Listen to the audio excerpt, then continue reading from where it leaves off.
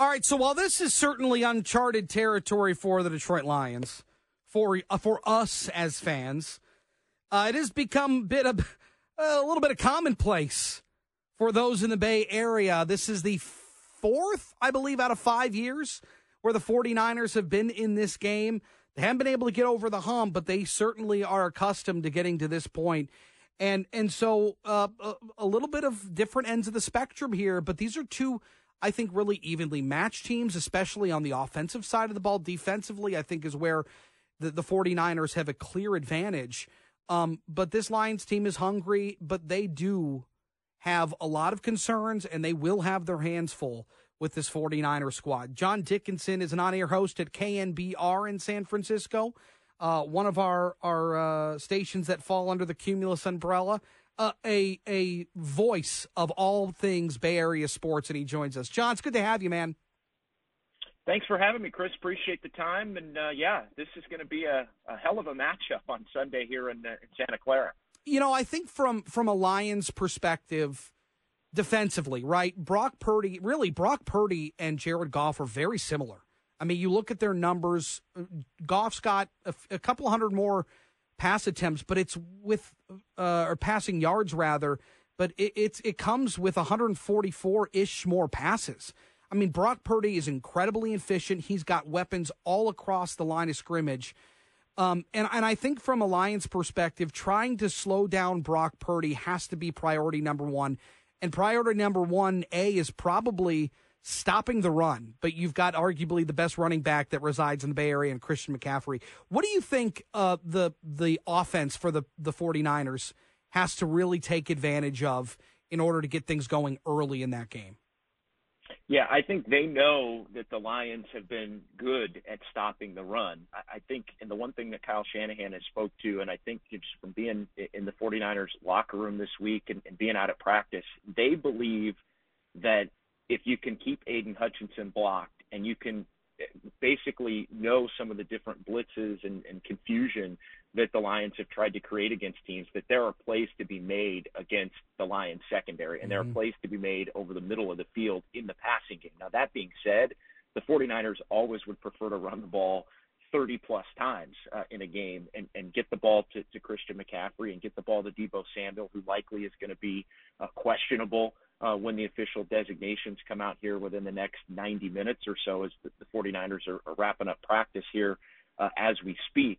But no, I think that it's the high variance, basically, of the Lions defense in that they've been able to make some big stops, a big sack in the middle of a drive where teams are otherwise moving the ball on them effectively. It's the ability to move the ball effectively for the 49ers without having that catastrophic play, basically the sack, the bad penalty, the big-time negative play, which allows the Lions to really – bring pressure on third down and get off the field. I think the Niners see and are pretty confident, though, that if they cannot have those catastrophic plays, not turn the ball over, that there are big plays to be made in the passing game specifically against this Lions defense. Yeah, I mean, for as good as the Lions have been at stopping the run, I think they're number 2 in the NFL. They're equally as bad defending the pass, and I think they fall in the bottom 10. And I mean, look, they've had issues in the secondary, they've had injuries, they've had guys in and out of the lineup all year, and that is their Achilles heel on defense. And so I think if you give Brock Purdy the time to sit back in the pocket, really good offensive line, then throw the football around the yard to even Chris McCaffrey, huge threat out of the backfield catching the ball. So I mean, the weapons are there. And I think that's I think it's a great point. Under Kyle Shanahan, there's been a ton of success.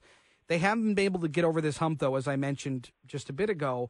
What is the identity of a Kyle Shanahan 49ers team?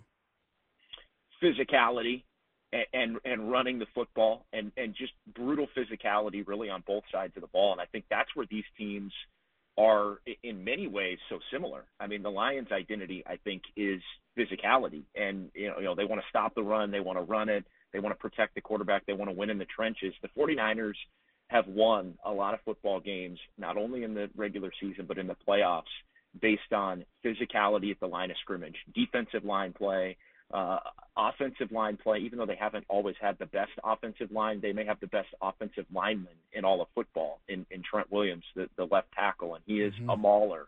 and they like to set the tone right there.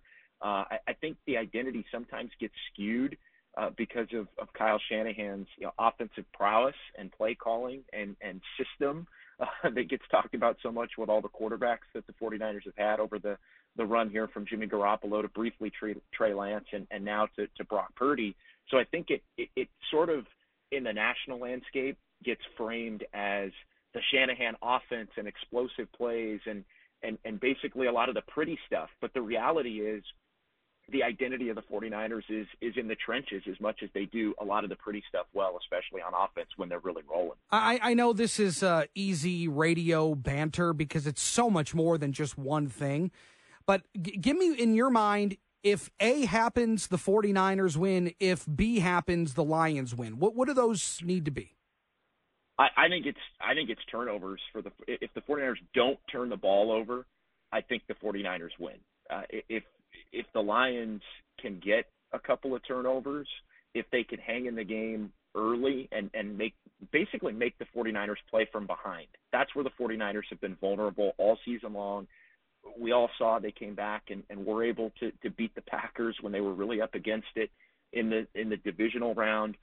Some big stops, although the defense was vulnerable and had their worst rushing defensive game in a year. The Packers were making plays. The elements are not going to be a factor this week as they were last week. It's going to be 71. I don't know if I heard your guys' weather report as I was waiting on hold. I mean, it's going to be 71 and sunny, so no rain. Borderline hot, I would say, for January anywhere in the country, even in California. So the conditions are going to be ideal, which I think probably helps the Lions, who are used to playing in the ideal conditions in the dome. So I think turnovers are the big thing. I think the Lions. Here's the other thing I'll give you on the Niners this week from being around them. They are fully aware of the Lions' ability to take risks and thrive basically as the underdog. Like, they're not afraid, and if those risks pay off, then they can hang in the game, get ahead, and win the game.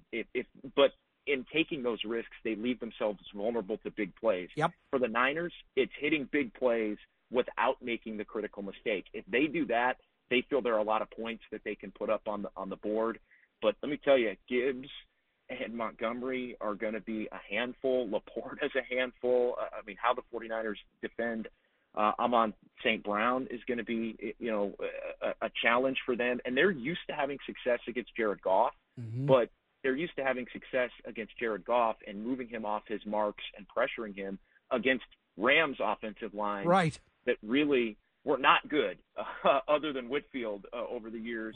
And so the Lions have an excellent offensive line. So if they can keep Goff, on track in his spots, keep the offense in a rhythm, I think they have an ability to maybe take advantage of some vulnerable areas for the 49ers. Ambry Thomas, Michigan guy. Yep. He's been vulnerable. The Niners have been vulnerable to the middle of the field a little bit in the passing game. So both ways there are plays to be made, but I think it's being able to take advantage of the risks that the Lions take and use those to the Niners' advantage, I think, are the biggest key. Well, enjoy the game. I know it'll be fun. We're excited. I know you're excited. Enjoy it and have a good time with it. We'll talk again soon. Appreciate it. Thanks for having me. You got it. That's John Dickinson out at KNBR in San Francisco. Got to take a break.